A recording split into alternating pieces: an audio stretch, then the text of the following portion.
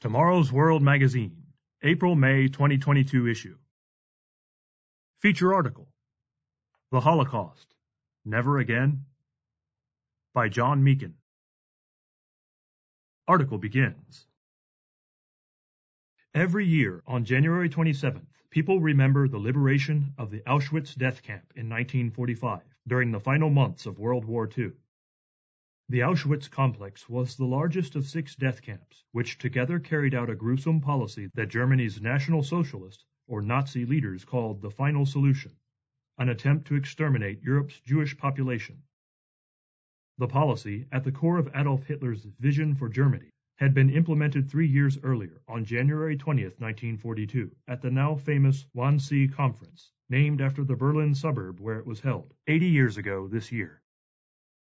Implementation of the Wannsee Conference's policies marked the 3-year genocidal climax of Adolf Hitler's 12-year reign of terror, from 1933 to 1945, which saw the deliberate murder of more than 10 million innocent civilians in German-ruled territories, with an estimated 6 million Jews among the dead.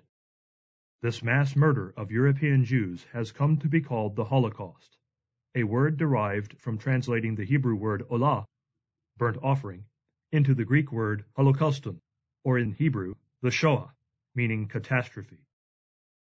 When the world looks back on World War II, we now think not so much about geopolitics, but more about having rid the world of the evil of Nazism and its murderous ideology of racial superiority. Subhead: Industrialization of Death. The Nazis designated Auschwitz as the final destination for the majority of Jews brought from all over Europe.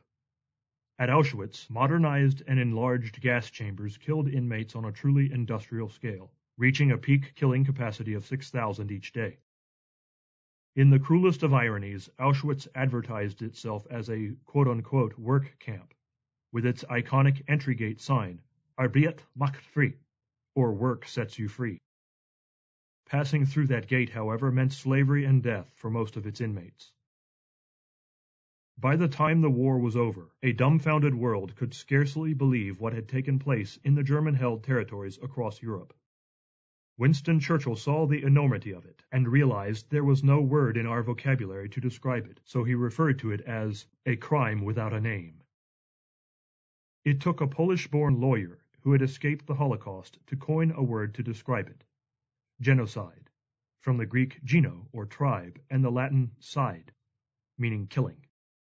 It was an industrialization of death, a bureaucratized, orderly, brutal extermination of people simply because of their identity as Jews, Jehovah's Witnesses, or any of the other minority groups targeted for extinction. Subhead: Holocaust Mentality. The phrase "never again" urges us never to let mankind sink again to such depths of violent depravity. And we must appreciate the forces that, with God's intervention, wrested Europe from the depths of despair, saving millions more from gruesome deaths. It seems inconceivable that our world could ever experience another Holocaust, but we should not be so sure. The Holocaust is past, but the Holocaust mentality, quote-unquote, has not been extinguished, a truth that the horrific violence in places such as Cambodia and Rwanda makes clear. By understanding that mentality in the past, we may be better able to recognize it in our future, or indeed in precursors showing even in present times. So why did Adolf Hitler and those who supported him come to think the way they did? What factors contributed to their mentality's development and quote-unquote success? And do we see any evidence of such thinking today? Most important, what does God have to say about this in the pages of the Bible? And from that perspective, what lies ahead? Will we see another Holocaust in the years to come? Are we sowing its seeds even now? Some of what follows may well shock you to your core. Here's a clue from a Holocaust survivor. Primo Levi, an Italian chemist and writer who spent a year in Auschwitz, said, quote, "It happened, therefore it can happen again." This is the core of what we have to say. It can happen, and it can happen everywhere. End quote. He also said, quote, "Auschwitz is outside of us, but it is all around us, in the air. The plague has died away, but the infection still lingers, and it would be foolish to deny it." End quote. Subhead: Anatomy of Genocide. Hitler's genocidal policy shouldn't have surprised anyone. In his book Mein Kampf, meaning My Struggle, he made anti-Semitism his defining political ideology, fulminating against Jews as the enemies of Germany. He presented himself as a Messiah-like figure who alone was able to provide the leadership that could quote-unquote save the German nation. Nazi anti-Semitism tried to put a modern face on ancient anti-Semitism while taking it to new depths. Nazi ideology held that Jews were not mere enemies. They were subhuman, often characterized as vermin, quote-unquote, who would prevent Germany from rising unless they were destroyed. Yet few today realize that the racial hatred at the core of Nazi ideology was based on evolutionary theory.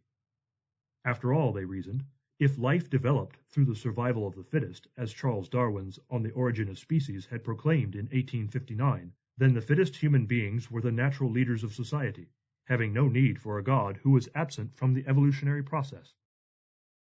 Indeed, German philosopher Friedrich Nietzsche had famously proclaimed at the end of that century, God is dead. And without God, mankind is not accountable for its sins. Indeed, there are no sins. Historian Martin Gilbert captured these powerful words from Auschwitz survivor Hugo Gryn. Quote, "If you take the Ten Commandments, from the very first which starts, I am the Lord your God who brought you out of the land of Egypt, here you had people, that is Nazi Germany, who set themselves up to be gods, to be masters of life and death, and who took you into Egypt. In other words, you had here an outbreak of the very opposite of everything that civilization was building towards. It was a denial of God. It was a denial of man. It was the destruction of the world in miniature form." End quote. From the book The Holocaust, The Human Tragedy, page 826. Not only did Nazism offer an evil inversion of the Ten Commandments, it provided its own millennial vision. Seeking what he called Lebensraum, or living space, for Germany, Hitler envisioned Nazi rule expanding across Europe and eventually across the whole world, with subjugated nations under Germany's control. Few people today remember that Heinrich Himmler, architect of the final solution, intended Auschwitz to become a model city, quote-unquote, for Germans migrating east after the war. Thousands would live there in a meticulously planned utopian environment. There would be beautiful buildings, roads, parks, and factories, but the labor to build and sustain all of this would be slave labor provided by subjugated peoples held in work camps nearby. The Nazi dream of a quote-unquote 1,000-year Reich would be built through a process of unifying the German people in pursuit of their goal, while at the same time desensitizing them to the evil required to achieve that goal. Historian Gilbert describes how this was to be achieved.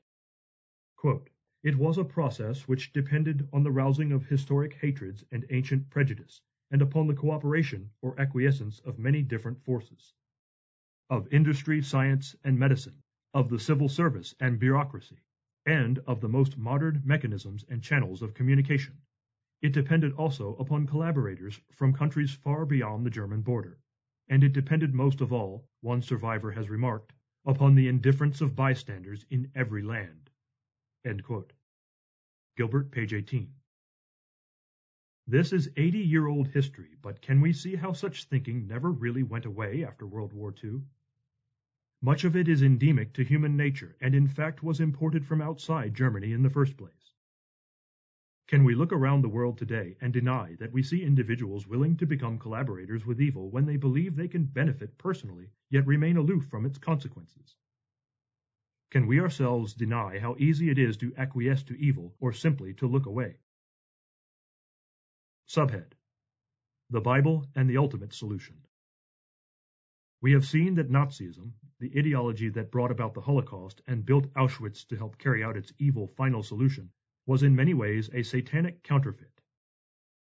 Where the God of the Bible set the Jews apart to demonstrate blessings of his laws and his ways, Nazism set the Jews apart as special targets for persecution and death.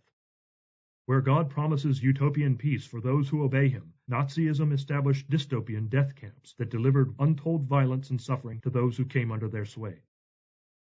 But will our world ever see such evil again? And will we ever see a time of true peace? Your Bible tells of a coming time at the end of this present age when unprecedented trouble or tribulation will engulf our modern world and bring it to the edge of the abyss. The Holocaust brought terror to Europe. The coming tribulation will amount to a Holocaust striking the entire planet.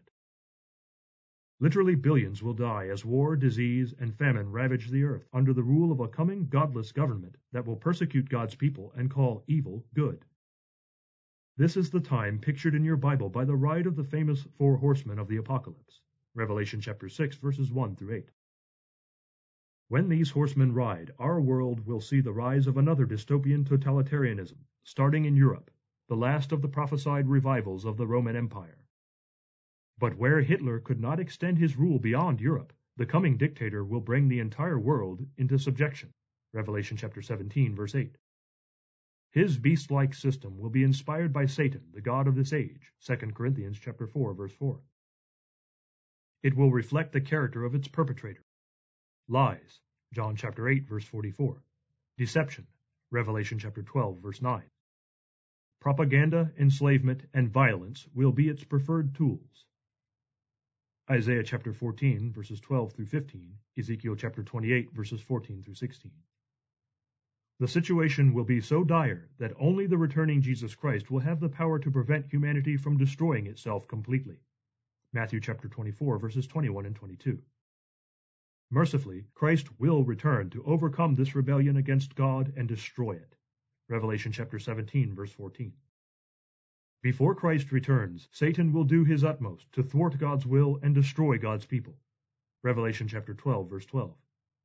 But God has his own solution planned for this evil spirit being who has spent millennia stirring humanity toward evil. Satan and his demons will be bound and locked away from all possibility of interference when God's government reigns over this earth. Revelation chapter 20, verses 1 through 3. 80 years after Satan-inspired anti-Semites enacted their plan to rid the world of the Jewish people, we see that the forces of evil are still at work in various quarters, seeking to confuse, corrupt, and control human society. In a world of deception and misrule, we look forward to the day when God once again announces his presence to the world as he did to Moses. And the Lord passed before him and proclaimed, the Lord God, merciful and gracious, long-suffering, and abounding in goodness and truth. Exodus chapter 34, verse 6. End of article.